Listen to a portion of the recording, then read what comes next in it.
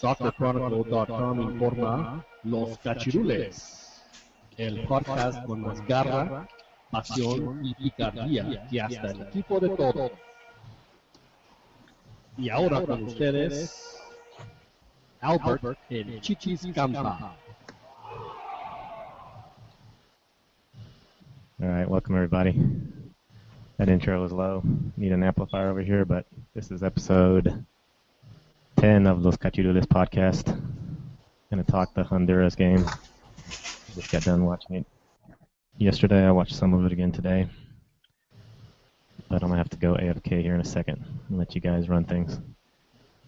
But before I do, just want to welcome everybody. We got Christian over here, Fernando, Joel, Juan, Ronnie, and hopefully Dan will be in here soon enough. So, what do you guys think of... Oh, well, before I pass it on to you guys, let me give a quick take on the deal. I was feeling some haters guilt a little bit because I wanted to still not give Osorio credit for this, but I think he did an okay job on the subs, obviously with the two of them giving Mexico the 2-0 win and everything, but yeah, I think it started off just a typical Honduran game with the rough play and then not getting too many attacks. But one thing I will give Osorio credit is the 5 line on the back, because like someone mentioned, I think earlier, I don't think Talavera had any activity in the back, didn't have to block anything, so there was really no danger. So that was my take, and that's my credit for Osorio. What do you guys think of the game? Any specific points? There was a play towards the end where Talavera did have to. He dropped to his knees to block it, and then he got up quickly to make sure they stayed out because he deflected off his legs, and it looked like it was gonna sort of find its way in, but he got up, very quick and just slapped it out, and ended up in a corner, I think. Yeah. Their first real threat came in the 86th minute, which that's the play you're talking about. Yeah. I personally like the result. I did not like the performance. The substitutions, I don't think it's really what really gave Mexico the win. I think there was two great individual plays, but it's not like those goals came from a tactical, the team creating a goal opportunity, if you will. There were more so errors from the Honduran side, but hey, Mexico capitalized. That's what they're supposed to be. That's what they're supposed to do. I don't want to take credit away from Mexico. The team, playing in Central America is always tough. Obviously, the field conditions were pretty bad. But I mean, this is also a team, an Honduras team that is in a bit of a funk. They crashed and burned in Gold Cup. Obviously, Pinto's feeling a lot of heat right now. I think I forget the name of the player, the Honduran player, but I saw it on Twitter. He said that that they didn't play well these past 2 games. Another player said that we have to be men, referring to they need to step up. I don't know if Pinto is going to still be on board, come next March. I think that's something that the Honduran Federation and even a lot of the press are wondering if he's even going to be around. The last article that I read from the Honduran sports paper over there, Diez, basically saying that they need Mexico to basically beat Canada in the next 2 games for them to even have a chance.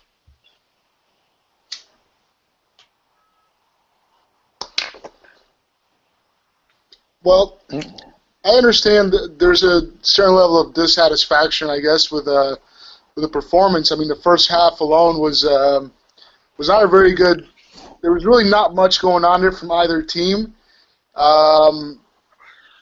However, I mean, I think that we should have expected that to a certain level going into this game. Honduras is they're the epitome of gamesmanship. Really, the grass was really high. They play at 3 o'clock, trying to maximize the humidity and the weather. So I mean, I don't remember the last time Mexico played well going to Honduras. So I wasn't really expecting them to put on a show, I guess, in that sense. The second half I thought was a little bit better, and at the end of the day, I mean, the team did what they had to do to win. I think that's the important part. But there are some details like that, when we talked about Raúl Jiménez playing as a wide forward against the U.S., I mentioned that it was circumstantial in the sense that not that his performance was circumstantial, but that kind of set up. It was unlikely to work again or multiple times. And I think this game, I mean, I understand why he did it, because even after the game he went out and explained why he did it. I still think, and if anything, he could have started with Jürgen Damm in that position, and probably would have gotten a similar performance out of Damm compared to Jimenez, at least. But other than that, I can't really. I mean, people have been nitpicking at some of the things that he did yesterday, but generally speaking, I can't find fault in a coach that read the strengths of his opponent and set up his team to really be able to combat them throughout the entire game, not just simply throughout the first 45 minutes or the second half or whatever. I mean, this idea that Mexico was going to go out there and play slick passes all around it's very divorced from reality, in my opinion. Yeah, I think too.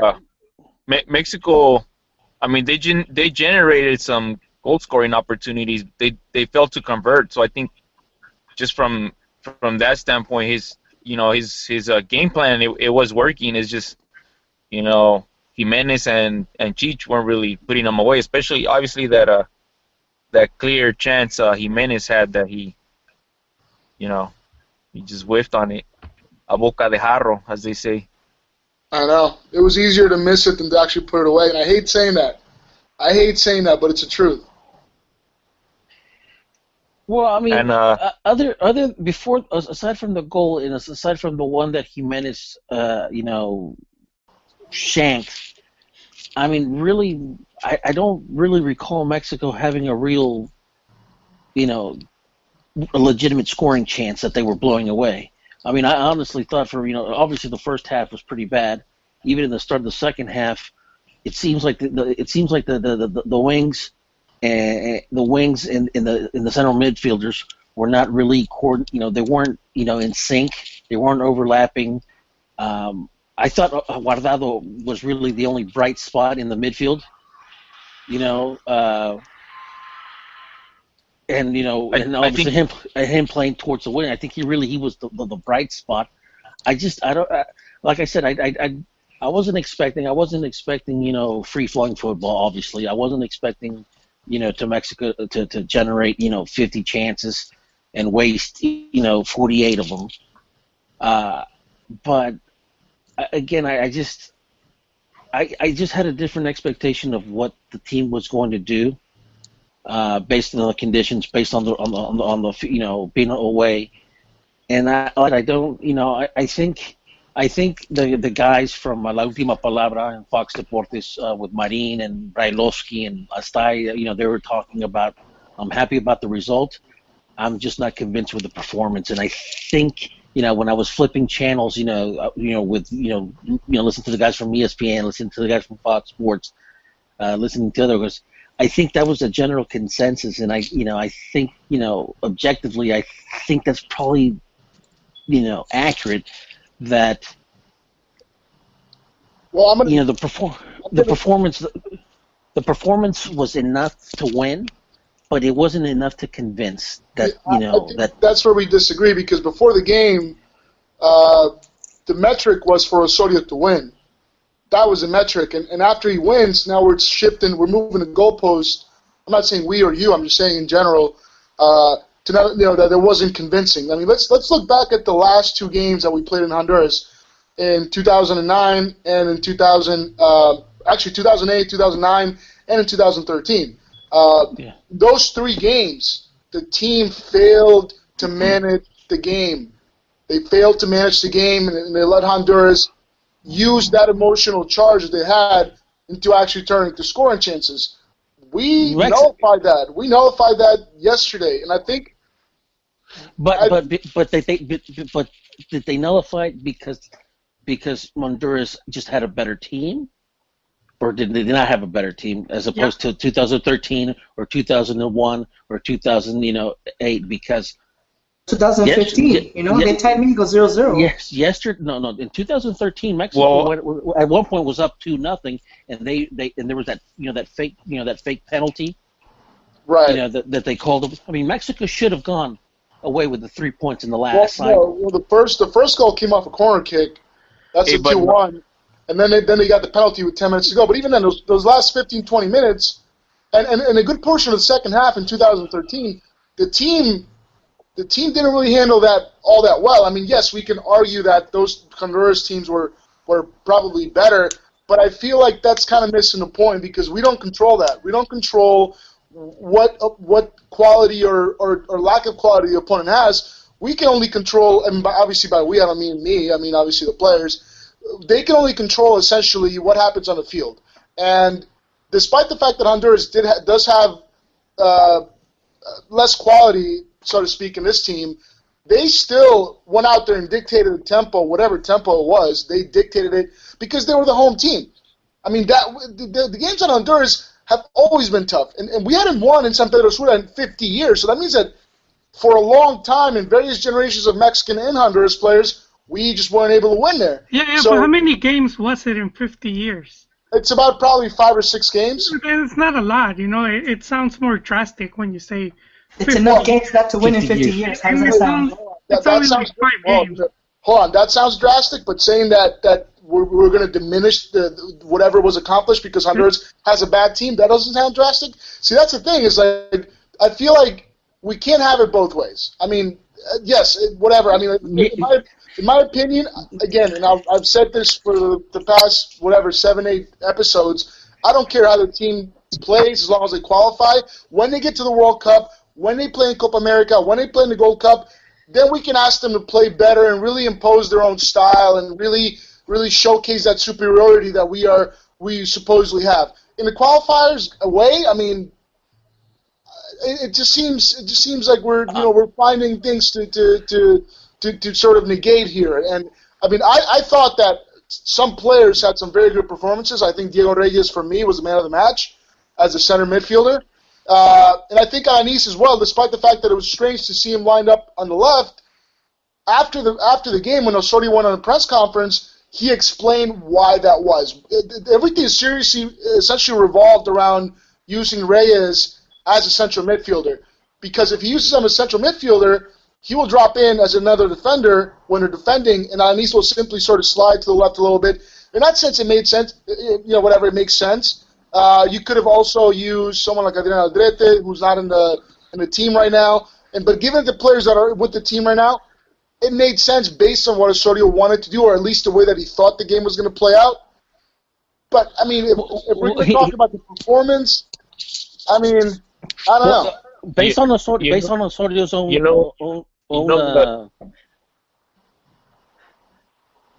Go ahead. Ladies first.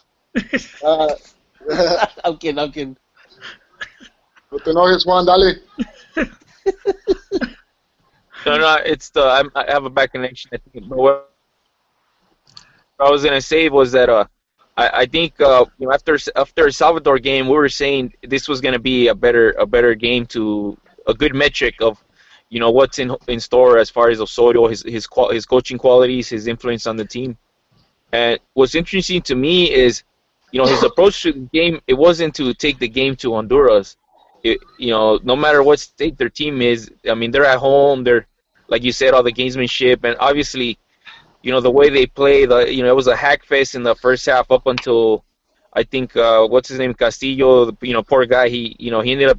They kind of paid for their playing style with one of their guys. Yeah, with one of their guys getting injured, and I think, going into halftime, I think that definitely affected the Honduran players, mentally, and I think they took a step back on that kind of very physical, very, very, very late challenges game approach, and obviously the ref was letting a lot of that slide, and in the second half, you kind of saw less of it, and I think that's kind of where Mexico maybe they started to look a little better, in my opinion. Yeah, that injury, that type of injury that that messes with a player's psyche, especially and obviously forget the psych now. It's also you burn a substitution, and that also changes your options as a coach.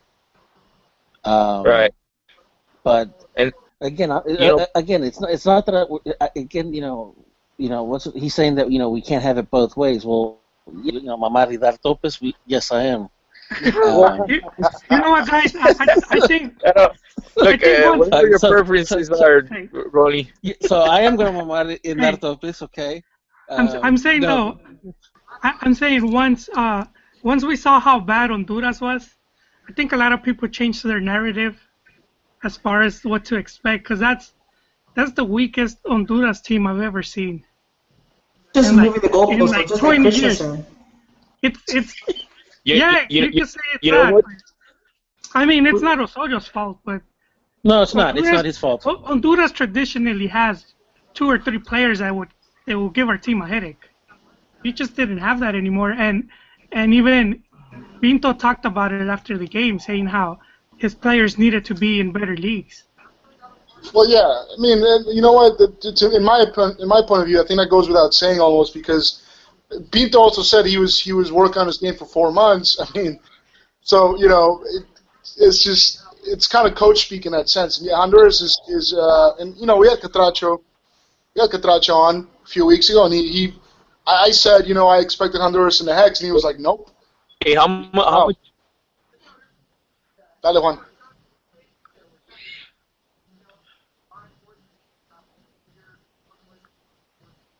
How much is it that maybe Mexico, like as a federation, is learning from their mistakes? Jolie talked about that under Chepo they played 3 games in 1 week at one point, and I don't remember there being much of a squad rotation there. And maybe this is down to Osorio's approach to the game as well, where I think I brought up ones that to me he's like a min-maxer, where he sees. I guess he has this formula that he uses to determine, which player qualities are more important, and that's why you guys remember we were talking about Talavera possibly starting, because maybe he's gonna be a little better at set pieces, a little better at corners, and it's like that 0.1% that could make the difference, and I think it did, because maybe a different goalie would have gave up that first goal around the 86th minute, and that kind of changes the game. Sure, because we were already down a man at that point. Alanis had to be carted off, and there were no more subs. We were playing with 10.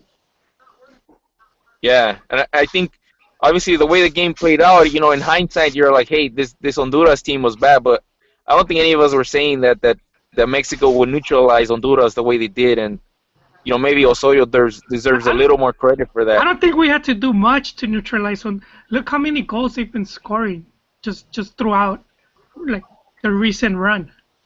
They've been pretty bad. No, it's not. It's more than that. It's the game plan that Osorio laid out. He literally set the chess game, the pieces, and everything went according to plan. So the reason why they couldn't score was because it's more to how tactically defensive. At the beginning, Osorio, that game that he played went well, and the best part about it is, except for obviously that horrible miss by Jimenez, the players responded to his tactics, and that's actually what matters. The coach can say, "Oh, do this," but if the players cannot execute, in the end, it doesn't matter, and that's what I think Osorio deserves more credit, that he played a game plan that our team can manage and execute. Well, I think at the national team level, I think the rivalry can factor in. I mean, remember the U.S. the Jurgen Klinsmann went, he left the Gold Cup early this past round, and we ended up with the final that everybody wanted, and as bad as they played in the Gold Cup, it still took Mexico 90 minutes plus 2 15-minute extra time halves to beat them 3-2. Right. So, I think regardless of whatever quality the team, and we talked about how bad that U.S. team was, but Mexico still, they couldn't beat them convincingly. And I think, a team like Honduras, all these Central American teams, they always step up their game when it comes to Mexico, and they'll take whatever advantage again that we talked about. That plays exactly into what Osorio has been saying from day one. The problem is 90% of the stuff he's been saying has been completely ignored by the press, because one of the first things he said when he took over was that one of the reasons he was excited about the Mexico job is because the player pool, in his eyes, there was enough quality to play multiple tactical schemes that could be easily adaptable throughout the game or as before the game to overcome the rivals that we have in this region. And I think that's something that we haven't talked about enough, but he keeps talking about it. He said it yesterday at the press conference, when he was asked, why did Alanis start on the left? Why didn't you just shift Ewan over to the left like we talked about on Monday? And he was like, well, this and this and this is why. I decided that if I use Reyes as a central midfielder, he can drop in and help with the defensive coverages, especially when it comes to long balls into our box, and simply allow Alanis to enforce on the left-hand side and help out Guardado when he would pinch in and help defend. So, I mean, we have to take that into account, because every game against Panama is going to be different. Panama has been a really, really tough game for us the past couple of years. The game against Honduras is obviously different from the games against El Salvador or the U.S., and so I see it as a positive that he recognizes the fact that the player pool can be adapted to each individual game, and sometimes it's not going to be pretty. But I think, to me, at least like I said in the qualifiers, playing pretty is secondary. You have to win. I mean, we talked about it in the last World Cup cycle when we struggled to even qualify in the fourth place. There was very little rotation. The game plans were always the same home and away, because there's this weird notion that Mexico has to go away to Honduras, to El Salvador, to the USA and impose themselves and sort of Barcelona their way through these games. That's completely unrealistic, and that's not a knock on the player pool or the quality of the players. It's just not the way it works. Going into the player pool, or the generation, going into La Puente's old comments, obviously this game has proven that La Puente was, completely wrong. His generation, around when he was manager, even though I know he didn't do any qualifiers, but his generation back in, the World Cup 98 qualifiers, or even all the way to 2006, they broke a record that even those two generations couldn't overcome, which is win in Honduras, in a way. So obviously right there, it's already proof that they're, a much better generation that we have is now, not back then. Do you want me to post that picture up again of Chicharito and Aquino? I don't think the barometer is beating Honduras in San Pedro Sula. No matter how important of a, I guess, record-wise, your lifetime, you break some kind of record. I think the barometer is what long term, what are we going to see at the World Cup? What are we going to see in the tournaments? Right. That, and I think really that's why I kind of kept going on about La Puente's comment. It was going to help Osorio, because now he kind of how do you say, he trolled, or if you want to say it that way, express it that way, he trolled the players, he trolled their egos, or hey, you guys think you're the bee's knees, but what have you guys done as a team? Sit on some bench in Europe? Yeah. Yeah. I mean, I feel like, the way I see it, the 4 years, the World Cup the World Cup cycle is broken up, and obviously into the Gold Cup. In this case, 2 Gold Cups, because now they both matter equally, even though they're not really equal, but they both matter equally because that's what gives you the pass to the Confederations Cup. That's a tournament. Then you have the World Cup qualifying cycle to qualify for the World Cup, and finally you have the World Cup itself. That's like 3 different pieces, and in between you can sort of squeeze in the Copa America when we do go, which we've been going. So, and then you have to assign the adequate importance to each one, and adjust the expectations. You know, I mean, I know Piojo over the summer said that that Mexico could win the Copa America. I mean, we weren't going to win the Copa America with that team. There were some good players individually, but it's a team that didn't play a lot. There was not a lot of cohesion, and the expectations had to be kept a little bit lower. You know. So if we go by that, if we go by the idea that we can split the cycle into the tournaments and the World Cup qualifying, then we can simply just look at the World Cup qualifying and say, well, the objective is to qualify, okay? Because if we we talked about it, I think either last week or on Monday. If you look at 2002, Costa Rica won the Hex, the qualifying cycle, and they didn't do anything at the World Cup. Same thing happened in 2006. The USA won that, I think, on goal differential over Mexico, and nothing happened with them.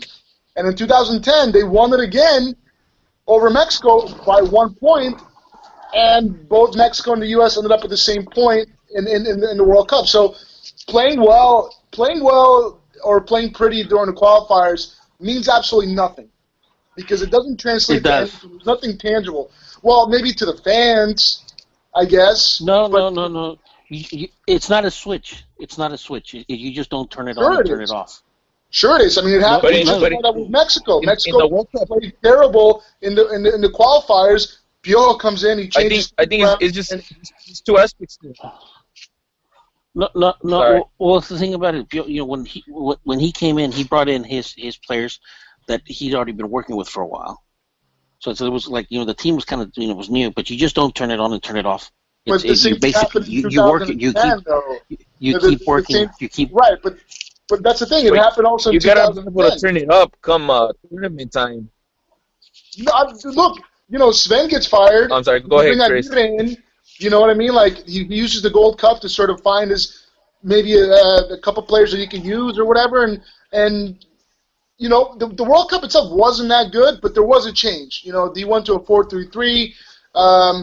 It wasn't great, but it was definitely. I mean, yes. I mean, it's not ideal that you have to make that switch, but it can be done. I'm not saying it's the ideal thing, but I mean, I don't know. I don't understand the importance or placing so much importance in playing well during the qualifiers when we're still 3 years away from the World Cup. I think that the Copa America can be a good parameter for Osorio. Let's see what he can actually do in a tournament setting, or the Confederations Cup. It doesn't matter. When Spain had that run, they were on top of the world. How many 1-0 wins did they have? And the way they did it, the way they approached it is basically their defensive posture was to just keep the ball and win 1-0 and just play keep away for the rest of the game after going up. And to be honest, I mean, to some people that was. Did you forget how they thrashed the Italian defense 4-0 in the Euros? Well, right, but they had a lot of games where it wasn't very. The Italian defense. No matter how. Right. But what I'm saying, look, if you look at that run that they had, you're looking at one game against Italy, and you're talking about Euro 2012, right, or was that 2008? No, that was the final. They played them in the group stage. They tied, and then they came back in the final, and they outplayed them big time. But if you look at their whole run during that time, those games, it wasn't always pretty, and it wasn't always lopsided scores. A lot of those wins were 1-0. I mean, they found didn't they have that 3-year win streak that they threw away against the Nads? Yeah, and the Confederations Cup. And a lot of those wins during that they were 1-0 wins, and I mean they play a variety. So I think finding a way to win, even if it's not beautiful, and going back to the Gusto. But you talk about those 1-0 wins. I don't think Mexico is that type of. Say that again? You talk about those 1-0 wins, but you have to remember that when teams played against Spain, they bunkered. So, those 1-0 games, those 2-0 games, low-scoring games, it's because the teams just, the opposing team set back. I mean, I don't care how good you are at the professional level. When teams bunker, it's hard to score, even for Barcelona. Well, But what I'm saying is, if you look at the teams that, historic teams like Barcelona, or the Spain, or we go back to the early 2000s with the Boca Juniors, Bianchi's Boca Juniors, which to me, in my opinion, probably was the funnest team to watch. At least, it was great. I mean, Holy probably remembers too. It was just, they were a real treat. But those type of teams, they didn't matter where you played, what stadium, what country, who they played up. They played their style, and they were going to impose their style. So I don't think that it's. But their style is a lot more defensive. Who? Their style is a lot more defensive than people give them credit for. They had two defensive midfielders on the field, either Xabi Alonso and Busquets, or Xabi Alonso and Marco Senna. So I think their style is a lot more defensive than people give them credit for. And I mean, obviously they're very good at. They're very good at keeping the ball, horizontal passing, that generation. But Mexico could do that too. They could keep the ball in the back and just pass it around and not attempt any vertical 50-50 type passes. Playing it safe. The triangle. It's not just horizontal passing. It's sitting the triangles. It's overlapping. It's rotating players, playing in creating spaces. Right, but the tiki-taka name, it's actually the tiki-taka. They're making fun of them because it's a lot more horizontal, But of course, since they won the World Cup, it's kind of some of it gets forgotten. Yeah, but even then, Spain was using they did what Piojo did too. They took the Barcelona midfield, and so they're using players that were accustomed to playing together, and they exploited that. I mean, and they're obviously very, very high quality players. But if Spain can struggle against Estonia and only beat them 1-0 at home or 2-0 at home, why should we expect Mexico to thrash Honduras or El Salvador? Obviously, keeping in mind the proportions and talent. There's a lot of examples. I expect a close game in the Azteca because it's there's a tendency of sitting back the opposing team. When Mexico plays on the road, the home team has, they have they're supposed to be attacking. Honduras is supposed to open up. Those teams are supposed to open up more, and you would expect Mexico to capitalize on that. Well, Honduras put out a 5-man defense yesterday. They were looking to nullify Mexico and hit us on the counter, and simply their front four were going forward based simply on emotion. There was not a lot of football being played by either team, but Honduras was tasked with sort of having the initiative, and they did a very, very poor job at that. And the game suited Mexico. I mean, I think the game suited Mexico, and the players understood it. They were mature about it. I think it was a very, very mature performance on the road. I mean, I think that a team like El Salvador, for example, might be a little more adventurous going forward, and then that's again, I think that would be a different setup for Osorio when we go there, or if we go there. I don't even know. Obviously, we have to play El Salvador. Probably it's going to be a year from now, so who knows what's going to happen then? Canada at home and away is probably going to be. They're going to be tough games because Canada, Benito Florio knows Mexico, and he's going to want to probably exploit whatever weaknesses he thinks we have, and they're probably going to bunker at the Azteca, and I think that's going to be a good metric for us to see what Osorio can do. I think it's going to be a game-to-game thing, and it's going to be interesting because I do expect different setups, not necessarily player-wise, but at least in the way the team is going to operate every single game, which I think is refreshing. And if the results hold up, then that's just going to give him more fodder to keep working, and it's going to obviously give more fodder to the people that don't want him in charge to find newer ways of criticizing. Does he wear glasses? Why is he wearing glasses? Why is he wearing a suit? Are his shoes clean? There's not different colors. Those aren't the criticisms. We're talking about legitimate criticisms. Legitimate criticisms, like, for example, aside from, really the only true goal-scoring opportunity that Mexico generated yesterday was the one from Jimenez. Cheech connected a couple times with Layun connected with Cheech a couple. I think it's two or three headers. But those aren't. In other occasions, I think Cheech puts those away. No. Those Dom scored because he pressed and he made the defender commit a mistake and good for Dan. Good for Dan. But those aren't goal scoring opportunities. That's something that you. Yes, no, I'm talking about it because. I'm talking about Layun and Cheech connecting. I really, like I said, if you watch the game, the only real goal scoring opportunity that Mexico generated was the one from Jimenez. So we're not. I'm not criticizing Osorio because of his notepads or his colored, pens or whatever. The thing is, obviously the result is fine, is great. The performance. And it's not like when I mentioned earlier, as to when I was watching and reading, the reviews and the performances of other people's opinions and stuff like that.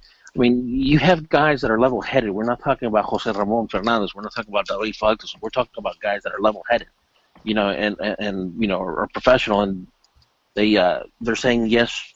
I liked the result is great. It gives the coach, basically a stave execute, more time to work, but they just didn't like the performance, and that's valid. Yeah, but you know what? We're going to talk about what the talking heads are doing. Anybody, here's the thing: the talking heads and the media that are not Mexican or Mexican fans had a completely different point of view. And that's maybe because they experienced the South American World Cup qualifiers firsthand, and they see that, the qualifiers are one thing and the World Cup performance is a separate thing. But from anybody that I've listened to yesterday and today that is not a Mexican fan, I've got a completely different take from their perspective. So, yes, Saga is a level-headed dude. Yes, he is, but he was also jumping in and lynching when it came to the two different colored pens that Osorio uses during training. So it's hard to discern really what you can take away from those criticisms before it gets muddied up. And listen, to the point where Cristian Martinoli is getting a lot of flack on Twitter right now because he went on after the game yesterday and said, it doesn't matter if we win, you'll complain. If we lose, you'll complain. If we tie, you complain. If I eat 2 tacos, you'll complain. Si me como una de chorizo y una de no sé qué, también van a chillar. Entonces, you know what I mean? So, again, I don't, and I feel like I'm being a contrarian here, and maybe I am, but I think the performance was perfectly suited to what the game was going to be. When people talk about the performance and what they expected, that just leads us to believe that the expectations in that person's head were completely different from what was more realistically bound to happen on the field. Honduras wasn't just going to let Mexico knock the ball around. There's a reason why the grass was higher, because Mexico likes to play with the ball on the ground. Those things are factors that you have to take into account. And if you look at all of that, and if you go back and watch the game, I wouldn't recommend watching the first half. If you watch the second half, you can see the way that Mexico managed the game, and that's what you have to do sometimes. Not every game is going to be a perfectly awesome display of football. Sometimes you got to grind it out, and I think we had a problem with that last time around the World Cup qualifying in 2013. We didn't know how to grind down games, and we became easily rattled, and we have seen the complete opposite so far. And again, some of it can be attributed to Osorio. I also think the players and that experience, 2 or 3 years ago, has helped them, especially the players that are still part of the team, the core of the team. They know that at the end of the day, what if they had played really, really well? What if they had 10 scoring chances, only put 2 away, but Honduras scored 3? Nobody would be talking about the fact that Mexico played well, because when Mexico plays well and loses or ties a game, these same talking heads aren't on TV saying, all right, it doesn't matter. Doesn't matter if they lost, they tied or they lost. It doesn't matter because they played really, really well. Nobody does that. So it's redundantly revisionist to go back and say now, well, they won. Yes, but what matters is the result.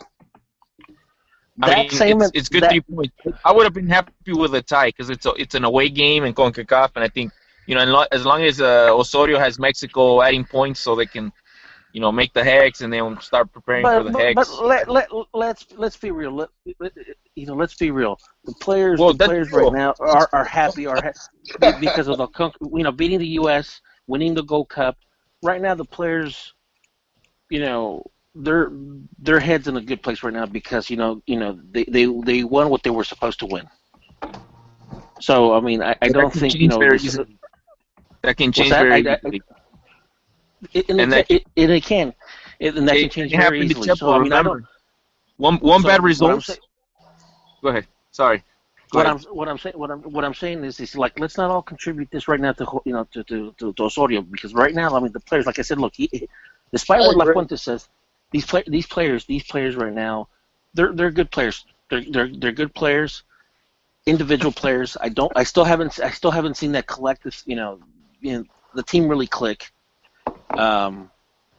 Aside from the game against the U.S. and the game against Argentina, which is probably I really liked the game that they played. The Tuca put up against Argentina. I really did because I think that we talked about it last week, so I don't want to talk about it again. But what I'm saying is that it's like Osorio is a great tactician and stuff like that. And the players are responding better and this and that's. Like hold on. Let's not give him too much credit here. I agree. Fernando was talking about, oh my God, he proved this, he proved that. I said, with all due respect, Fern, no des las nalgas tan rápido. No te regales. Hey? Right. Who had Dam coming in and Tecatito coming in and scoring? Being honest. That's true. Didn't I talk credit, coach? Hold on. Anytime a coach makes a substitution and that player makes an immediate impact and scores, I think you have to give the coach a little bit more credit. Obviously, whatever instructions he gave the player, they had some effect. Tecatito's he's starting to show that he's a special talent, and I guess it's been plays, good. Those plays were not. Those plays were not created. It wasn't a team goal, meaning it wasn't a generated goal. It was circumstantial, on account of errors. Now, granted, you're supposed to capitalize on the errors. Dam's pressing is not circumstantial. He in the sense that he created the opportunity from his high press. Now, was that a specific instruction from Osorio, or is that something the player actually does? Out of 100 times, 1,000 times, how many times is that going to result? Dude, why can't high pressing? Why is it at 100 times? No, what I'm saying is because it's circumstantial. Because I know that he tried to look for it. That's a what I'm saying is that because it's not you're not really creating a goal opportunity where it's not a traditional goal scoring opportunity. That's what I'm trying to get to. Sure, that's a fair point. But we saw that collectively speaking. Sorry, Juan, real quick. Collectively speaking, we saw some very good things against El Salvador. Again, keeping in mind the lack of quality of that particular team. But if anything, I think that the most important thing that we can discern from this is what kind of players is Osorio showing trust in? Because you say that, and I agree with you. It's not like this. He's a good coach. Obviously, tactically, he's obviously very, very, very good. But when did any of the coaches before him, whether it be Miguel Herrera or even Chepo, which one of them thought to use Diego Reyes as a center midfielder? Neither one. Which one of them decided to use him as a center midfielder to combat a team with somewhat of a size advantage over Mexico? Neither one of those guys.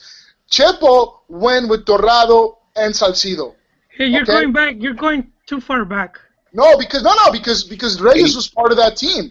Reyes was on the squad back then. And he had played under Miguel Herrera as a defensive midfielder at some points with America. Not many, but he did. So was Diego Reyes, was he on the bench? Was he getting any playing time? Under Well, who? before when he was during the Hex, before he went to Porto, he used him as a center back a few times, and he had some good games. But what I'm saying is that if we look at what Osorio wants to do to sort of adapt this team to combat the strengths of the opponent, none of these coaches, and it's not a good or bad thing. It's simply that they just didn't see Reyes as that guy. They went with other players that they thought were going to bring something to the table, but were never going to be physically a good match against teams like the U.S. or Honduras or whatever, or Panama or what have you. How much? I mean, really, if you really think about it, he's 2 games in. How much do you really think it has more to do with him being a visionary and seeing players in different positions, or how much is it having to do that he can no longer count on Salcido, can no longer count on Massa Rodriguez, he can no longer really count on Rafa Marquez? Well, that's fine. In the long term. In the long term. So obviously, let me rewind a bit. Let me rewind a bit. When Ronnie said that, I don't know if he misunderstood me, but high pressing as a tactic, it's widely used. You saw it in Liga MX with whatever they called it. With under Hans, he used it. He deployed it a couple of times. There's a few videos that you can find them on YouTube, especially against Cruz Azul, that when Tena was the coach there, and also Mexico used it in the Olympics. Yep. So I think don't discredit. It's a widely used tactic, Ronnie. I think it's pretty common now. Pep used it. Arsene Wenger. It is a tactic, but the thing about it, out of 100 of those plays, out of 100 times, dude, you're only going to get 1 or 2. I'm just saying, when I'm talking about creating, goal scoring opportunities, we're talking about basically, like the first goal that Mexico scored on the U.S. Remember that? Yeah. The triangles, the little back heel passes. Creating something, that wasn't there. You know what I mean? And I understand. I'm not trying to be semantical. Obviously, he did create it because he pressed for it, but that's not really a team goal. It's a team tactic. I think if you expect a team tactic successfully, there's no difference between pressing a team once they enter your half and having acres of space, or pressing a team when they're trying to come out with the ball and winning the ball closer to their goal, which was what happened in Jurgen Damm's case. And it's actually, they're both equally successful. No, okay, but okay. Do you remember when what was it? Argentina's second goal against Mexico in the 2010 World Cup, when Osorio basically lollygagged it, right? And so that's basically obviously the player, the Argentine forward pressed and stuff like that, and it was basically a brain fart on Osorio's Osorio's part. That's really what that was. It was basically a brain fart. It's not. We're not talking about. Really, the only goal difference from that. This isn't a brain fart. This is a. It is a brain fart. Challenge the guy taking the ball away. Osorio taking a bad touch. It's to me, it's a different type of goal. One is Osorio's mistake. The other is Damm pressing the guy into a mistake. To me, it's totally different. Remember that Osorio put George Damm there to press that and make that mistake. So in reality, it all started with Osorio's tactics. Well, here's the thing. When we talk about the performance. No de las nalgas, cabrón. But we talk about the performance, but creating goal scoring chances is only part of the performance. I cannot believe you guys. I cannot believe you guys are basically praising a brain fart. Like if that's like. Oh my God! Es que no todo el it's not a brain fart. We're celebrating. That's a brain fart. Ricardo This is the equivalent of celebrating a Copa MX win. It's true. That's a brain fart. The run that and brain fart. The Jurgen pressing this guy into a mistake. You could say it's a brain fart, but Damm provoked. That's a brain fart in the Honduran part. That's Emilio Seguirre's mistake. Jurgen Damm capitalized on this. He pressed to the mistake. To me, it's two different situations. When one is obviously, you're pretty much the team is like shaking and they make mistakes. The other ones are like, hey, this guy came in, he pressed them, and he won the ball. It's totally different situations. If La Puente would have been on there, it would have been La Puentismo on that field. Dan wouldn't even be on the field and wouldn't even been near close to be pressing that type. That's not his style. Look, I'm not gonna lie. I'm not gonna lie. I'm not a fan of Osorio. I think the guy's. I think the guy hasn't done enough to. I don't think he has the proper credentials to be the coach of Mexico. So I mean, he's gonna have to win me over. That's I'm not gonna. But here's another thing. Like little things. These are little things, and they're valid. Yesterday. Welcome, Dan. Hey, but what's the credentials to coach Mexico? What's a good credential? Obviously, look, the Colombian League to me it's not impressive. Okay, it's not. No, I'm sorry. What is? Well, what did he do? What did he do in Sao Paulo? No, but I want to hear. I mean, forget about Osorio. I want to hear what's a valid credential for you. For a Mexican national team coach. What do you think? Like maybe like a Felipao? Would that be? Well, here's for starters. For starters, is being coaching a team where you have a lot of press. Aside from winning, but being coaching a team with a lot of press, because obviously it's going to get to you. And I'll give you a prime example. And I don't know if you guys caught my Twitter chat. I sent Tom Marshall a tweet last night, and I don't know if you guys noticed it, but during the press conference, Osorio looked flustered, and he actually spoke down to a reporter because the reporter asked him about Ochoa, and he's like I told you yesterday, I'm going to call them. It's nothing personal against Giovanni, but the way he came about, I don't know if you guys saw that interaction, but the way he came about it, he came across like he was very perturbed and basically called him out, called out the reporter on that. And I looked and I tweeted, I said, Tom, is it me or did Osorio look a little flustered? And he says, yeah, he did. Okay, now, so he's socially awkward. No. What I'm saying is. No, what I'm saying is the point is the reporters are going to ask you the same thing a million ways. A million ways. They're going to ask you that. Chepo used to be. Remember Chepo in the press conference? Yes, no, we're healthy. No, okay. I don't know. Why are you asking that? Again. So I mean, again. But even guys like Van Gaal and Mourinho, dude, they blow up on the press for getting the same question. We're talking about the Mexican press. We're talking about the Mexican press. Right. I mean, is the English press any different from Mexican press? No, they're probably a little bit worse. According to Aguirre, who's coached in Europe for more than 10 years. Is that he was? What's that? Yeah, even Aguirre, who coached in Spain for 10 years. Says, mentioned that, Mexico's a tough place to coach.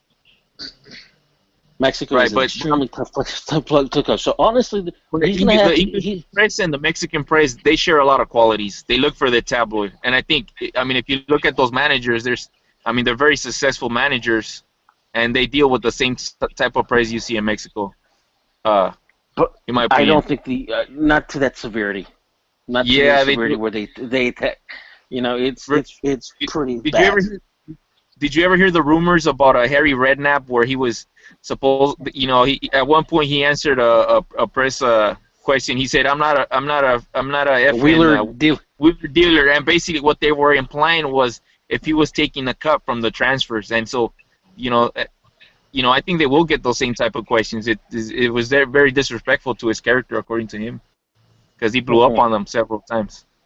No, okay, I can understand that, but I'm just saying, I think we spoke about it and we tweeted about it, but when he was with Sao Paulo, when he was getting Sao Paulo, he blew up at the press over there, basically asking him about the Mexican gig, and it's like, Jesus Christ, this guy's got a short, fuse, and like yesterday at the presser, he kind of like spoke down to the reporters, like I told you yesterday, I'm going to play, people who are in the best moment right now, and it's nothing personal, and stuff like that. So I mean, he looked flustered, he looked perturbed, and I'm thinking, Jesus Christ, you're 2 games in, you've won 2 games, and you're already getting flustered. He goes, just imagine when he loses, and he's really going to lose it. Okay, He's never gonna lose. That was right. Hey, dude, as long as he doesn't go punch a reporter or slap a reporter, I think we'll be okay, right? That's No, okay. no. Like, how bad could it really be? I mean, yeah, our last coach literally throat punched a guy.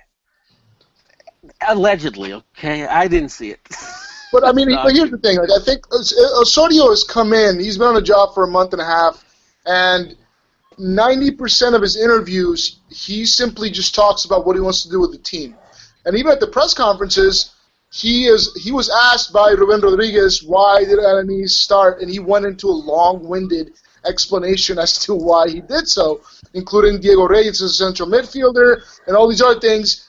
And once he was done, Ruben Rodriguez was like, okay, I don't know what to say to that, because I was waiting for you to say something that I could nitpick and then ask you about other players that aren't here. Okay, they're not here. They're not with the team right now. And eventually he's going to have to say, well, Giovanni's not with the team because of this or whatever. But right now the focus is on the 2 games that we just played. And if we're going to say that he lost his cool, I mean, I don't know. I don't know if I see it that way.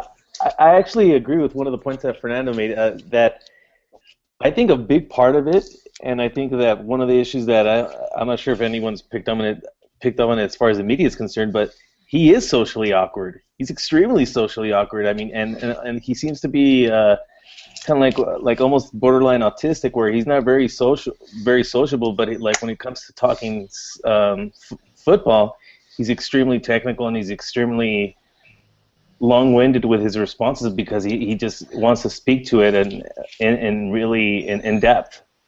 That's a good point, Dan, because I mean, people were clamoring for Bielsa. If anybody can point towards any press conference where Bielsa makes eye contact with anybody, please let me know, because he doesn't. He doesn't do that. He's the same way. Yeah. Bielsa goes out there and says, well, we played this way, we adjusted this, we made these changes because of this, and people are like, okay, but what about the controversy? He doesn't sign up. I get the sense that there's a lot of, like, how do you say, distaste for Osorio because he's not a Mexican coach. Exactly. Or at least he's not a coach from the Mexican League. But I mean, we've got almost 30 years. Every single time. That's why the goalposts get moved. Because before the game, like we said, it was about he has to go to win. If he wants to convince me, he has to go win. And then he wins, and then it's like, well, no. I'm not saying you said that. I'm just saying. What did I say? What did I say that what's going to convince me? I said Copa America. That's the only way he's going to convince me. I'm not saying you, Ronnie. I'm talking in general with the narrative that's being pushed by the press, because that was after the game. It was like, nah, I don't like the way they played. Okay, that's a fair assessment, but why? Are we taking into consideration the field conditions and the players and the opponent? Because the opponent also plays. It's almost way too obvious to say that, but it's the truth. You know what I mean? Like, if Mexico against Holland at the World Cup had bunkered efficiently in the second half and nicked away the win, do you think anybody would have said, oh, you know what, yeah, we won, but I don't know. I don't like the way they played. Like, I don't like the way they played. No, nobody would have said that, because it doesn't really matter, because at the end of the day, if you win, that's the end game to this, and it's simplistic. And it glosses over a lot of the things that we're talking about, because that's what we're here for. We're here to talk about these things, but we can't lose sight of that, is what I'm saying. That that is the problem. Hey, just the results. We've got 30 years.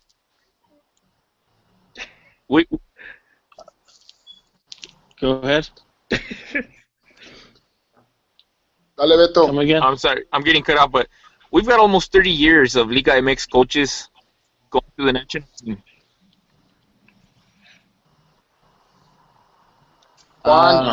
We are experiencing some technical difficulties. Please stand by. Well, actually, if he's going... Are you there, Juan? Well, I was just going to make the point as far as the Mexican coach. I think he was basically going in that direction, is that how great has a Mexican coach done a job that just makes a foreign coach seem so unreasonable or seem so silly? I mean, every Mexican Well, coach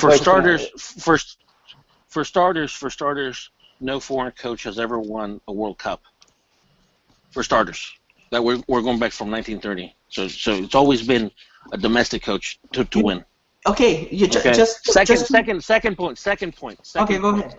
Aguirre, who coached the national team before, 10 years before, he was away, out of the country, didn't even know the players that were in the Liga MX anymore, was so out of touch with the league that he had to resort to Mario Carrillo because he just didn't know the players anymore. So obviously that affected his player selection.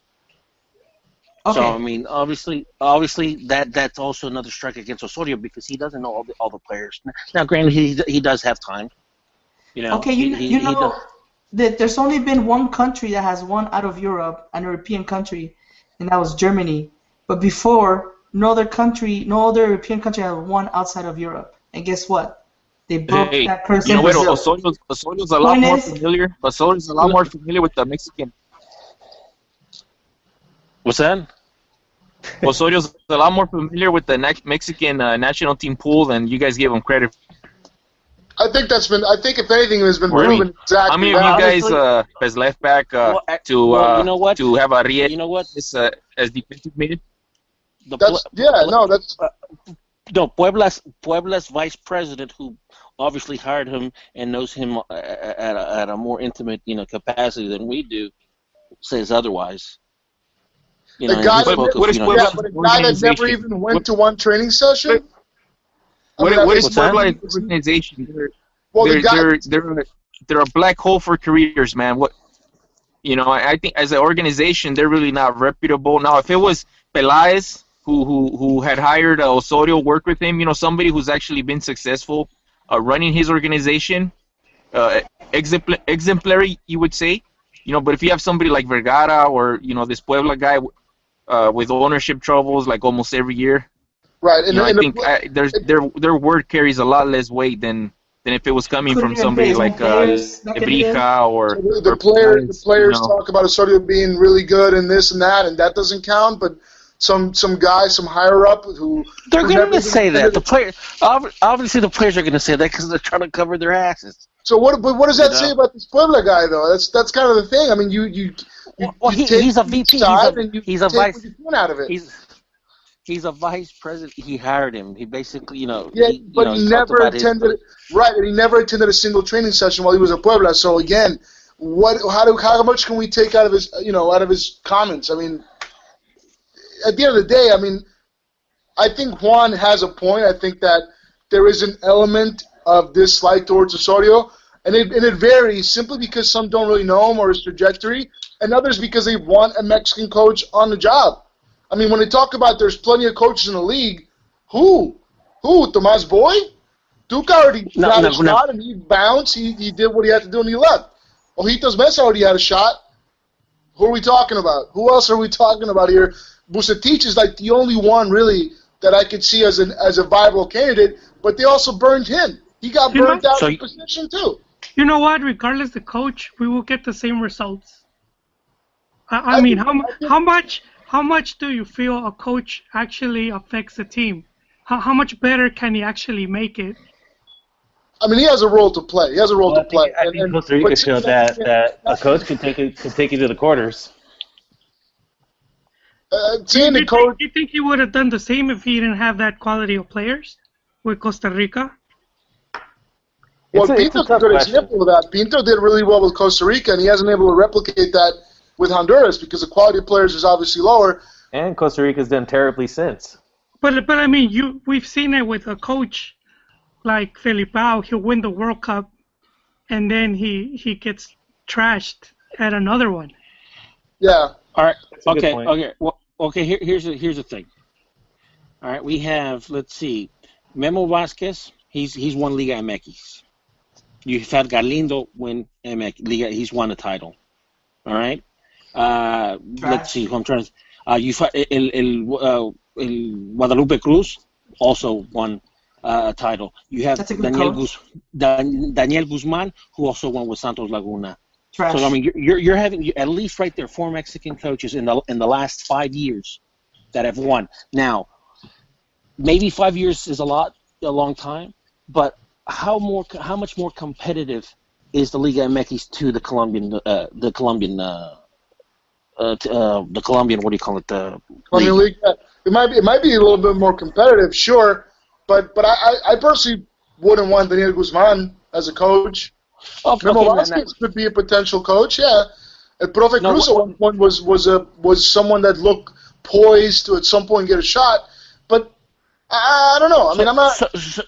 So you have at least 4 coaches, and like I said, in the last 5 years, Mexican. Even Galindo. Galindo had fucking, and I hate, I hate Chivas, but he had fucking Chivas in the Copa Libertadores playing badass, and I hate to admit that. Well, bring Matias Almeida to the national team then. No. Why? Because he's not Mexican?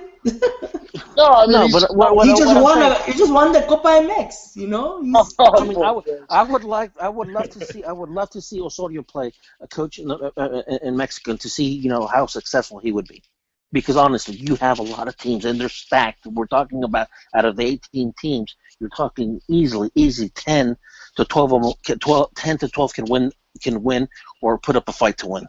That's a testament to the quality of the league, in my opinion. Well, if he takes over Monterrey, Osorio, he will do really well. That's a great team, has great players, and if you by looking at what he's doing with the national team with great players, I'm pretty sure he will do well in Monterrey or any other team that like Monterrey. And even I would even take, even if it's a foreigner thing, I would even take, El Turco Mohamed over Osorio. The guy, obviously, he played with America, and he can handle the criticism. He won with Tijuana, which a team that is not as, it doesn't have the resources that America that has, but he won with them. So obviously, I don't know if they approached him or not. I don't know, but if you were to give me Osorio, you were to give me Turco, I'd take Turco any day. I would take Memo Vasquez any day. I'd take Galindo. I like Galindo. I think that he should be. Unfortunately, Vergara is a joke of an owner. But I mean, honestly, I would have stuck and given him a serious, opportunity, for the long haul. Well, I mean, you could also point towards examples like Sampaoli. Sampaoli was also questioned when he got hired as Chile coach. He had no national team experience. He'd only coached at Colo-Colo. And he's done great with them. He was able to maximize their talent. I mean, that's the idea behind a national team coach. I mean, the responsibilities are different because you don't have the players day to day. And I think that's one of the biggest things about Osorio that are still iffy, because he's a guy that works well day to day. And if he doesn't have the players day to day, how well can he do? But he just got 2 back-to-back wins, regardless of the quality of the opponent. He got 2 back-to-back wins with only 5 days of training with the players. He got Gordi-Guapas, dude. 2 Gordi-Guapas. Big whoop. But that's what was in front of him. That's what's in front of him. Okay. You did say it was going to be a true test. Well, you said that the Copa America result, or I think the Centenario is the only way he'll, or the first way he'll be able to win you over. You did say that the Honduras would be the first true test. You know what's going to happen, though? It's like So's going to win the Centenario, and then he's going to move the goalpost. Oh, if he wins the World Cup, he'll win me over. No. I said he will start to. I said he would start to win people over, winning in Honduras, winning in Columbus, and I said he would start winning over. I said personally, for me, it's not Rio, it's not the Olympics. For me personally, it's the Centenario. That's the one that I want. I agree. I don't think. And he's not going to convince me. He's not going to convince me otherwise, because we're basically going to be playing in our backyard with Televisa funding it. Televisa and Univision funding it. Basically Mexican TV, and we're basically going to be host almost. But if that's the case, your overall description of his coaching for every game is going to be either poor or. I'm not going to try. No. how do you gauge his performance? Here's my thing. He it's not like Ugo where you're in a real transition where you're basically the old guard is out and the new guys are coming in. Although the new guys are talented, still they don't have that experience. The Vela and Gio and them like that. He has basically a bunch of guys right now that are in their prime, and come Russia, they're still gonna be in their prime. I agree. With 2-3 World Cups, behind their belt. And they're at the prime age that they're ripe. They're great. They're going to be great. Now that's why I'm saying is Centenario. That's an excellent point, to be honest, because Osorio is coming into a situation where the team. It's ideal. Yeah, it absolutely is, and I mean the team was already in a good run of form, despite some iffy games. Yeah. So yeah, no, I think it's a perfectly valid point, Ronnie. Now Chepo, for some reason, Chepo did great for 2 years, and then obviously he just had a brain fart. He had mental, That's the De La Torre brain fart, actually. It's whole organization. So then,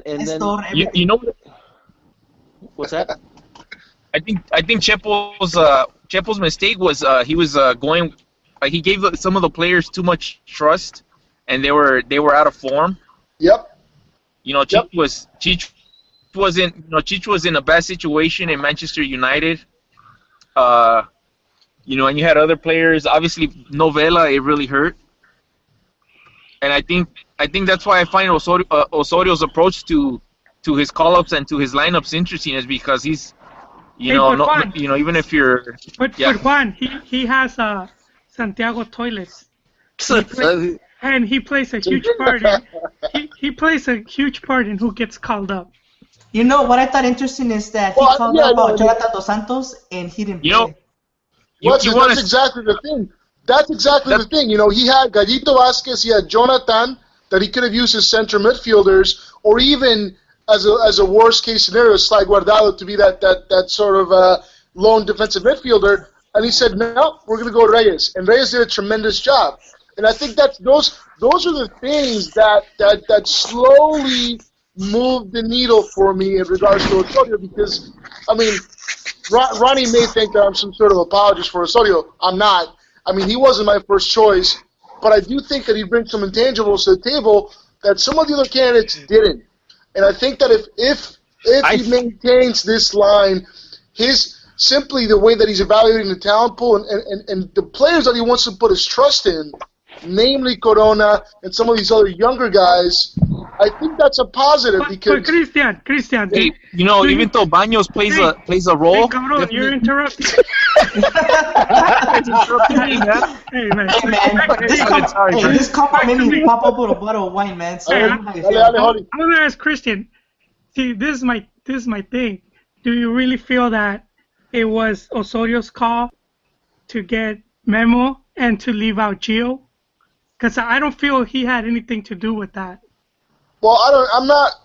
It's hard to say, but okay. Look, I agree with bringing Memo in, but I wasn't sure if he was going to play him. See, okay, so let's say he brings him in. Let's say that Baños is like, hey, maybe you should bring this guy in, and he says, okay, fine. First week on the job, I'm not going to rustle any jimmies. Whatever, I'll appease you on this one. I'll bring Memo, but I don't know about Gio. Whatever. Okay, fine, don't bring him in. Whatever. He brings them in.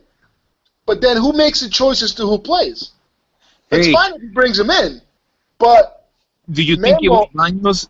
Do you think it was Baños that recommended Rafa to be the captain as well? That's why going with Chris's point, it's like okay, Osorio's going along with certain decisions until he has you could say the political capital to kind of do things more his way. But exactly. even if he doesn't do it his way, the whole. Like, let's say he gets 90% of his ideas because he's got to deal with, let's say, like Piojo with Peláez, where he's got to bounce off his ideas and have them explain them to somebody, so to the point where he feels a little pressure that, hey, dude, you better, really think about what you're doing. I mean, is that a bad thing? No, it's not, because you know what? Here's the thing. Osorio obviously studied up on the players and the player pool and what he wants to do, but at the end of the day, he doesn't really know them, so why wouldn't he lean on someone like Baños, who was with the team at the World Cup and was part of the previous coaching staff. I mean, I think that's a good thing. I mean, he's not a guy who's that arrogant that he's going to come in and really try to impose himself on all levels. He'll impose himself on the field in the way that he wants to do things on the field, but maybe he'll defer to Baños on certain things. And I'm not necessarily sure that's a bad thing, at least for now. Well, I wasn't saying it's a bad thing. I'm just saying it's, to me, the higher ups still have the final say. I still think they choose the team. As much as we want to believe the coach is doing it, I still feel that. I actually agree with that. That's the reason why a lot of Chivas players were being shoved our national team up, you know?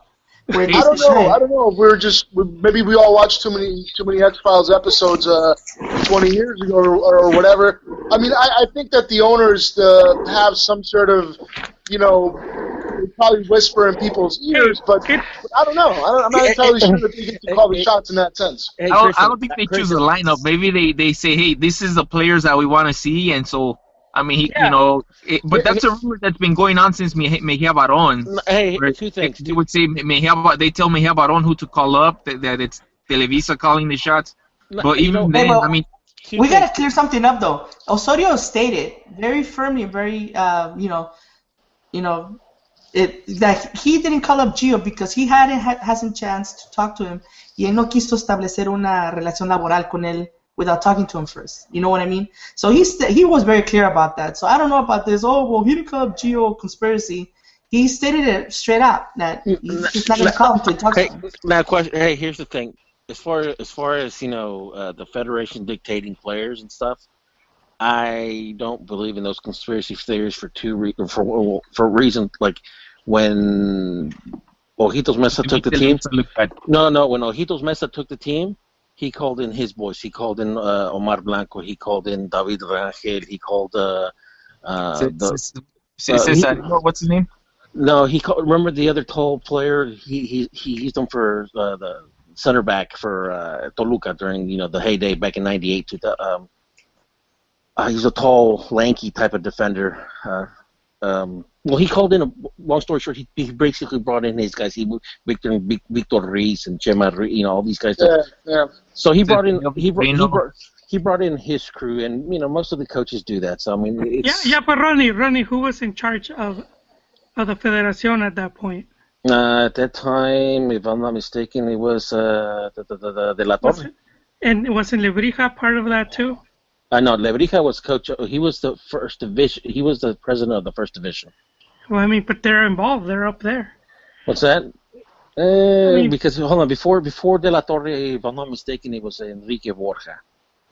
And then Enrique Borja, because of the problems that he had with Tigres, if I'm not mistaken, then it was Alberto De La Torre. He came in, and then you got what's his name, you had Compián or whatever. Because see, you have the team owners that control the national team. Right.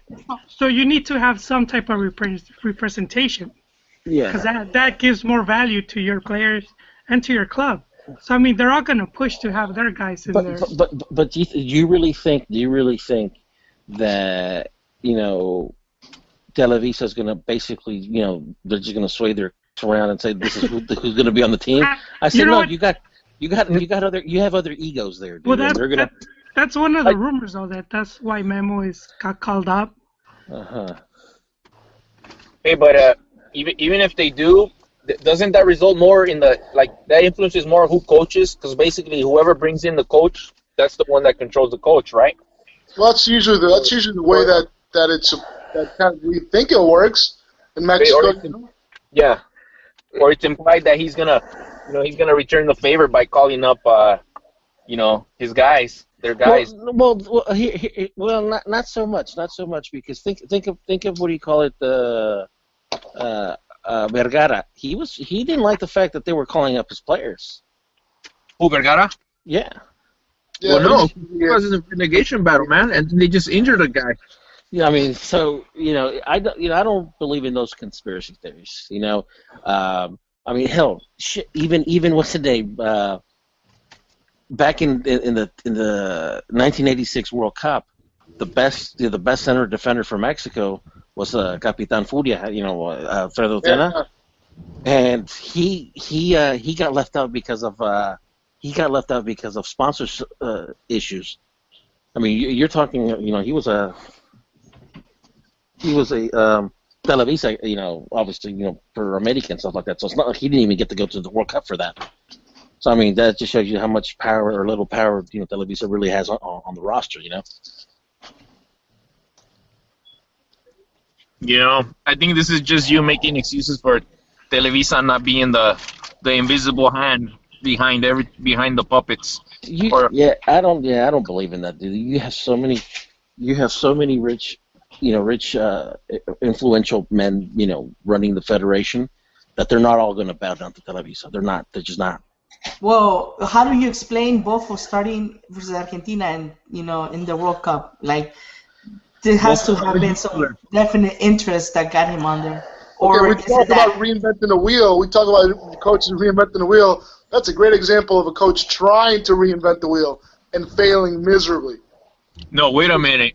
You mean like Layun on the right? In the Libertadores, man. If Layun on the right court. That's a coach maybe relying on the player's reputation as a, that he expects certain performances out of him, and Bofo was the RG killer. Yeah, he was. And the thing is, like, after the fact, he explained why he thought it would work, and it made sense. It made sense in that, in some weird abstract way. But I mean, Bofo was the guy. He barely even played during the warm-up games, and you're going to start him against Argentina in the round of 16. That's a head scratcher, But hey, I mean, that's what we're praising Osorio for being tactically flexible. Right, but we're doing this. Obviously, this is revisionist. We're talking about something that happened 5 years ago, and with the benefit of hindsight. We're talking about things that worked and things that didn't. Bofo had a clear 1-versus-1. He never got the ball from Chicharito. I don't know if you guys remember that one. That's true. I mean, that game went out the window with the goal that was offsides and that shortly after that Osorio gifted him a second goal. That game went out the window because if you remember that game, Mexico was actually playing pretty well those first 20-25 minutes, especially Guardado. Guardado, a player that didn't really have a lot of room to play under Aguirre, and when he did play, he upped his game, and you could say something about that. But at the end of the day, I mean, Osorio is earning a little bit of credit, a little bit he's kind of inching it, and I think that these two games that we just had, there are some good things that came out of it, and things that it sort of showed you where he wants to take the team. That could just keep buying him a little bit more time as he goes along. But we all know that at some point, he's bound to lose a game or have a bad performance or have an experiment that doesn't work. And then I feel like then the press can have plenty of fodder to go after him. Right now, I will. No, I'm sure you will. Right now it seems like. You're gonna wait. It's definitely unwarranted, and it's not deserved because he's been mirroring the parameters. He's been winning, and if he continues to win, there's no reason to bash him other than because La Puente's pissed off at him. Hey, Christian, question. What's up? Is Osorio in your spank bank? Bueno. I'll tell you this. I'll tell you this. I think that if he does well with Mexico, I think he will have a chance to coach Colombia because. So we're a stepping stone, a launch pad for him to coach his national team. Absolutely. I mean, Jesus, that's embarrassing. It is. Let's be honest. That shouldn't be the criteria though, where he's gonna end up next. I mean, I feel like that's more of a personal. That's more of a personal aspiration for Osorio, despite the fact that he said that he wants to retire after the age of 60. Which puts him right around the 2018 World Cup. A year or two later, he'll be around 60. I feel like if he does well, and the chance comes up to coach Colombia, I think he would take it. I think he would want to do a full cycle. If he keeps it up, he'll be coaching Barcelona and winning 6 cups, man. He's doing really well. Why not Monterrey? Oh, he's already past that. Maybe Tigres? Nah, he won't go. He won't degrade to that. Sorry. That's like a demotion. He's already been through the MLS, man. Hey guys, big picture though. All he did was he got 6 points out of 6, which is good. And I think that's bottom line. That's what matters. It definitely matters when you remember what happened 3 years ago. It definitely matters. I mean, it's true also that Chepo got 18 out of 18, so we also have to keep that in mind. You know, I mean, at this stage, 3 years ago, Chepo was also flying. You know what I mean? So it's a group of four. It's a group of four, like in the World Cup. And we're going to be happy if Mexico advances out of the four, right? Well, we'll be happy that they go on to the Hex. We expect that. For the World Cup or for the Hex? Well, for the second round. In the World Cup, or you're talking about right now? Right now. Well, I think, that's the thing. Mexico, even at this stage, is not an indicator of how they're going to do in the future. I mean, you guys saw that. Basically, that game in Honduras under Chepo is what set started the avalanche for Mexico. So I think just honestly, you know when things started to turn to crapola was after the Olympics.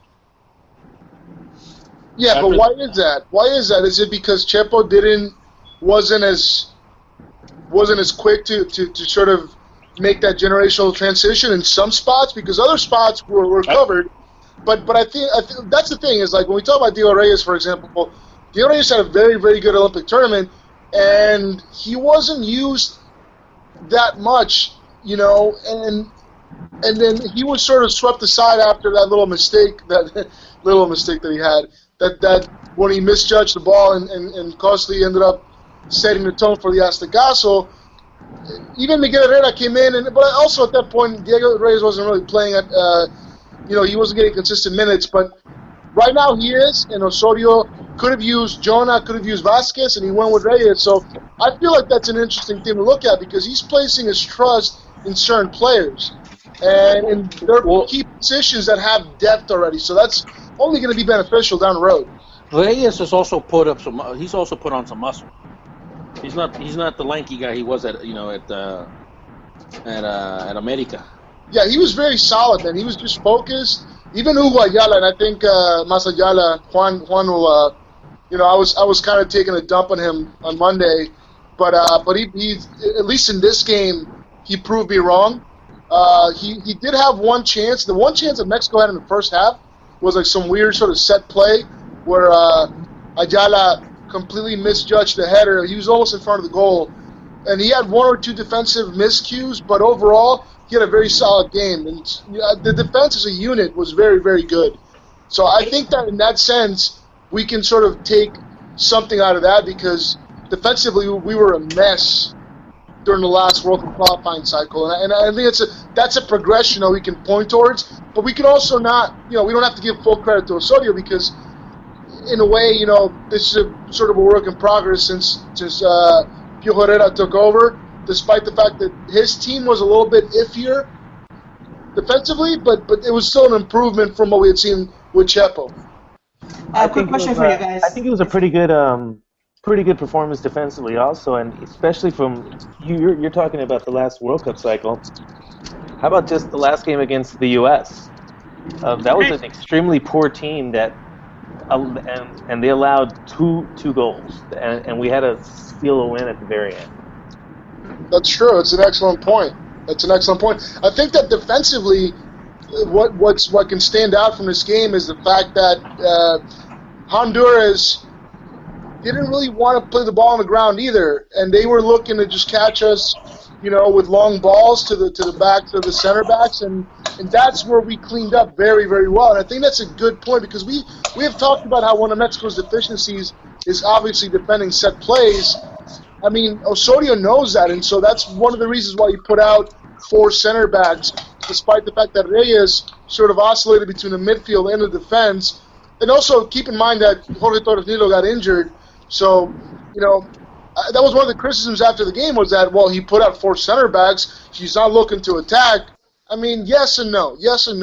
Aquino didn't do much offensively, but he did his role, and he also, I'm going to eat a little bit of crow on that, because I did take a few hits at him on Monday, but he did what he had to do. He wore them down when he could, and put some guacamole on that crow, man.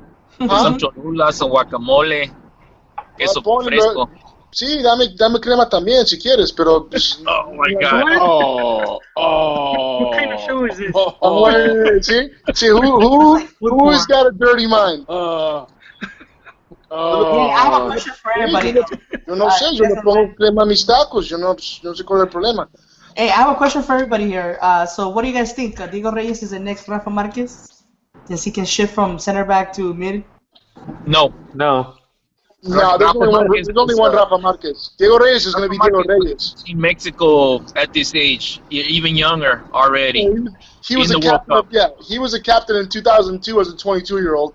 No, Rafa is a once-in-a-generation type of player. I think Diego Reyes is a very, very good player with a very high ceiling, but I'm not entirely sure when we're going to see another Rafa Marquez. Keep in mind that Rafa Marquez was a once-in-a-lifetime player for Mexico, but also he's a one-of-a-kind defender, even on a global level. He lacked pace, but tactically and technically he was one of the best defenders at one point. For a solid 3-4 years, he was one of the best defenders. I'm not sure Rick Williams will reach that level. He might, but I'm not sure right now. I remember there was this one Nike commercial where I'll develop one. Give me like 3 World Cup cycles. I'll have them ready for you. Nah, ganest. What happened? I didn't hear it. So you got the 7-year-olds, man. You gotta make sure they play for Mexico, man. You're gonna see him playing for the U.S. It's all about the payday now, man. Apparently. As Gio. Well, yeah. Yeah, he still plays for Mexico, but he retired, so it's okay. Hey, Ronnie wanted to say something. Sorry, Ronnie. I didn't say anything. I think he burped. I think he's eating. No. What are you eating, man? What are you chewing up?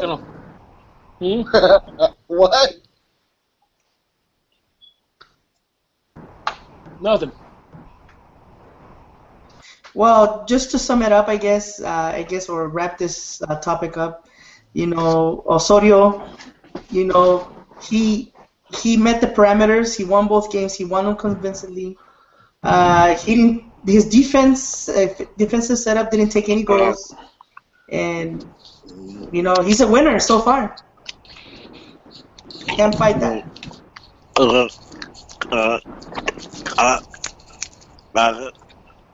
What the hell's that? I think Whatever's in your mouth is too big for you. No, that was Pern. My impression of Pern sucking. Hello. Oh man! Look, I think Osorio's real test will be when he plays U.S. I want to see how he's gonna approach those 2 games. I think that'll be a bigger test to really know where he's at tactically, how the team's gonna respond to that type of team. I think his biggest test will be if they play Panama.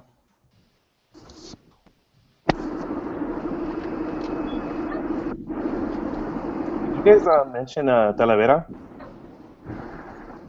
I know No, he we didn't didn't really have talk too much much work, about but I was really impressed with the way he handled the crosses. I know he's looked a little bit shaky in some of his other games, but I was actually pleasantly surprised how solid he looked when anything got near him. And there was this one, I'm not sure if it was a through ball or a turnover, but he reacted really quickly and went outside the box to get ahead. I don't know. I just thought he was really solid. Really solid whenever he was asked to. Like, it's hard to be that engaged, I guess, because they weren't really doing much. But when he was called upon, he really delivered, I thought. That was probably part of the game plan. I don't know how much taller Talavera is, compared to Moya. Maybe 2 inches at most, maybe 3 inches. I'm not sure, whatever. But I'm sure, probably part of the game plan was to employ a taller goalie so he could deal with the crosses better or the set pieces, and that kind of goes in line with trying to put out their three center backs and a fourth one that could oscillate between the midfield and the defense. So I mean, he thought this through. I mean, he probably went. I mean, knowing Osorio, he went back and watched the last 2 to 3 games we played in Honduras and sort of try to identify whatever the weaknesses were and minimize that and start that was probably the starting point and then build it up from there. And you know, at the end of the day, I mean, everybody pitched in, everybody did their part. Maybe not so much offensively. I think if anything, you know, I think Hector Herrera the past 3 games has not been as sharp offensively, but defensively he's been doing a lot of the dirty work that he's been criticized at Porto for not really doing, sort of tuning out at times and not tracking runners or maybe not being as efficient when it comes to winning the ball back. I think he's done a lot of the dirty work, and I think he'll remain a starter over maybe someone like Jonah, because I think Jonah could fill that role, but obviously with different qualities. I think that Herrera will remain in the lineup until he doesn't, until he does something, if he's injured or has a bad game, like a noticeably bad game, not just a couple misplaced passes here or there. One thing about Talavera was there was a pretty good cross from left to right in the far post where he had to sort of stretch out to grab it, and that sort of was a little scary. He didn't measure the ball real well, but if it would have gotten past him, there was a guy waiting just to either chest it in or head it right in. That was the he brought it down pretty well. He sort of like put his chest on it and then like caught it on a second bounce. Oh no, that was a different one. Oh. It was up high in the air, and it was coming down to the far post on the right side for the guy to grab it. But he had to like jump up in the air. It almost got over his head. Oh yeah, I remember that. And stretch out really, really hard to get it, which was a little bit uncomfortable. But overall, I think he did good. And then I saw a tweet or something about 4 or 5 core players that started and played the full game for both of these past 2 games. And Guardado was one of them, I think. Pern's friend, the guy center back, Ayala. He was one of them as well. So that's going to be his core. Ayala, Moreno, Guardado, Herrera, and Chicharito probably. That's going to be the core. I hope Marquez comes back soon, because Ayala needs to be benched for real. Yeah, he was Masayala was all right. Like I said earlier, he didn't have a bad game, so I expect to see more of him. I love that Masayala though, man. That's awesome. So who's outside of the house? I want to know if Ronnie has gotten Osorio's book yet. No, I haven't. I haven't actually. I need to buy it. I'm gonna send it over to my cousin's house, and he usually say, I usually buy a bunch of stuff and send it to my cousin's house, and then I just have everything shipped at once. I thought that was just a blank notebook. The cover of it. That I don't know. I don't even know what it's about. I just want to read, see what it is. Learn something there, man, because so far he's doing really great in the national team coaching job. Did you guys see the retweet that I put out on what Del Chelis said? No, what do you say? Juan Manuel Lillo? Yeah. You know who he is, right? I know. I don't know if the rest of the guys tell him. All right, Juan. He's the youngest coach to youngest. He was the youngest. He's a Spaniard. Manager. He youngest to debut in the Spanish league at 29 years old. Obviously, Pep Guardiola considers him a mentor. Coached in Dorados. Right now in Argentina, they're having an expo of sorts, Conexión Fútbol. Basically, just a lot of football people get together and exchange ideas and stuff like that. Well, Chelis is over there right now in Buenos Aires, and he tweeted that Juanma Lillo said to Clarín, which is a newspaper over there, that the Liga Mexicana is the best because they all attack. Found that to be interesting. You know, that is interesting coming from him because he's there was a publication that was coming out, I think, by John Wilson. It was called The Blizzard. It was like a quarterly magazine, and they had a quote in there of him, Leo, speaking that, hey, to be a football player, you have to be well-rounded. And I'm not speaking, girth-wise. I'm talking. What he meant was you had to be able to. You had to be able to play on both sides of the ball. So you had to be good defensively and good offensively, and so that's kind of an interesting comment too. And career-wise, if you look at his results, though, they're like not very impressive. But at one point, Pep Guardiola wanted to bring him in as a manager for Barca, and he was proposing to be the director deportivo or whatever they call it in Spain, and he was gonna bring Leo in as manager. So he's definitely a mentor for him. That's the reason Pep came to Mexico. To play for Dorados. Yeah, to Mexico was to play under him. So he's an interesting guy. I think he's like a philosopher, soccer philosopher. Yeah, he is. So yeah, I was just interested. I retweeted that, so I'm actually trying to find the article in Clarín. I don't know. I haven't seen it yet though, but that's what Chelly's tweeted. That's what Chelly's tweeted out. Do you agree with his comment about What's the that? league? Do you agree with his comment about the league being one of the best? Because of the attacking. It's subjective, but it's a subjective comment. But there's a lot of truth to it. Obviously, because the league is very competitive. Obviously, it should tell you something when you have Mexican league, owners going to other countries and buying stadiums and buying teams and stuff like that. There's a lot of money in Mexican football. So obviously, with that money, they're able to get coaching. They're able to get good players and stuff. So obviously, it's a very competitive league.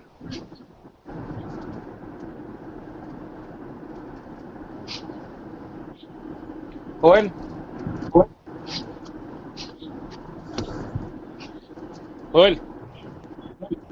Yes. Okay. I just wanted to see if you were still around or taking a bowel movement. No, I'm still here. He's taking it. So you're gonna make Alfred edit that out later, dude. Oh, you said ship. He's taking a ship. Where's he taking it to? So what's the next topic for you guys? Are you guys running low on steam? No, Sonia took out a lot of me. Yeah, we've been talking about Soria for 2 hours, and it's already Thursday where I'm at. So I'm going to go ahead and say my goodbyes. Yeah. All right. Any last words? We're ready to finish it off. All I know is this topic made me bump over a bottle of wine. I don't regret it. I hear an echo. I'll make my prediction that Pumas will beat America on Saturday. You think? And then we'll go on to Liga. We'll see. I think so. I think America, they're not going to do too good in the Liga, but we'll see. I'm surprised Pern didn't talk about the round of fisticuffs between Güemes and Marin. Well, we never got off this topic though, but yeah, Osorio was like the leading topic here. But yeah, basically, some little guy, Marin got rustled by Güemes and they start tussling. Should I put the video up? I got it ready. But Club America, their players have a history of wrestling each other during practice, don't they? Yeah, you see those videos with Cabañas and Germán Villa? Yeah. They wrestle each other on and off the field. Playing grab ass and shit. Yeah, look at that. Look at that. Damn. Yeah, he should have been called up though, but hey, link that somewhere. Put that link somewhere. Anyway. Oh, it's coming out? Oh, okay. Oops. The hell was that? I think it's just because it's Club America, though, but that probably happens a lot more than we realize. Didn't Nacho say something that he encouraged this type of behavior at the training? Nacho Ambriz? I think that's just damage control. I mean, I don't see why a coach would want to see that, in soccer. They raise up the intensity, right? Well, I mean, that's really how America plays. They play dirty. So. No, I can understand why a coach in American football would want to see that, that sort of intensity. But keep in mind that sort of losing your cool in soccer is going to basically affect you tactically, because obviously if you have a defender that loses his cool and is playing with a yellow card, offensive players, they're going to try to take the attack to that player because he's like a wounded gazelle. So you don't want to do that. I mean you don't want to lose your cool like that, because obviously you can get booked, you can get thrown out. I think Ambriz's comments regarding the altercation was just damage control. Trying to, and I don't blame him. He doesn't want to make a mountain out of a molehill. Hey, you think they're gonna get sanctioned, Güemes and them? Considering Peláez, yeah, I think that it'll be handled internally. Those kinds of things, they happen. They're not rare. I mean, I guess they're kind of rare, but I think it's just because it's Club America, they gave it a lot of coverage. Yeah, I think it happens more than we know, way more than is reported. Yeah, I will tell you this: if this would have happened with Néstor de la Torre being charged about Club America, there would have been some press conference and the players thrown under the bus. Yeah, thank God they're not in charge. Well, possibly. All right, homies. Done. We'll probably shift to once a week shows next week, unless something comes up. Once Liguilla starts. Yeah. We're gonna have to. Yeah. Two shows next week for Liguillas, right? Well, are there any games entre semana or like? Well, I mean, they're usually Wednesdays and Thursdays, and then Saturdays and Sundays. Next game is on Friday the 20th, Puebla, Club Querétaro, and then Tijuana versus Atlas. But the most important one is going to be the one Monterrey versus Toluca, which is going to be on Sunday. It's going to be a good game. It's going to be a great game. Funes Mori should score 2 or 5 goals, something like that. Who? Funes Mori? I think he will. Yeah. Gignac won't. All right, guys. Yeah. It's been real. Good show. From what I heard, I tuned in earlier. I saw Webb getting ballistic over there. Pretty funny. All right, everybody have a good night, and it was great. Any words of wisdom, Joel? In regards to anything? Por favor. Don't forget to wipe, okay, Joel?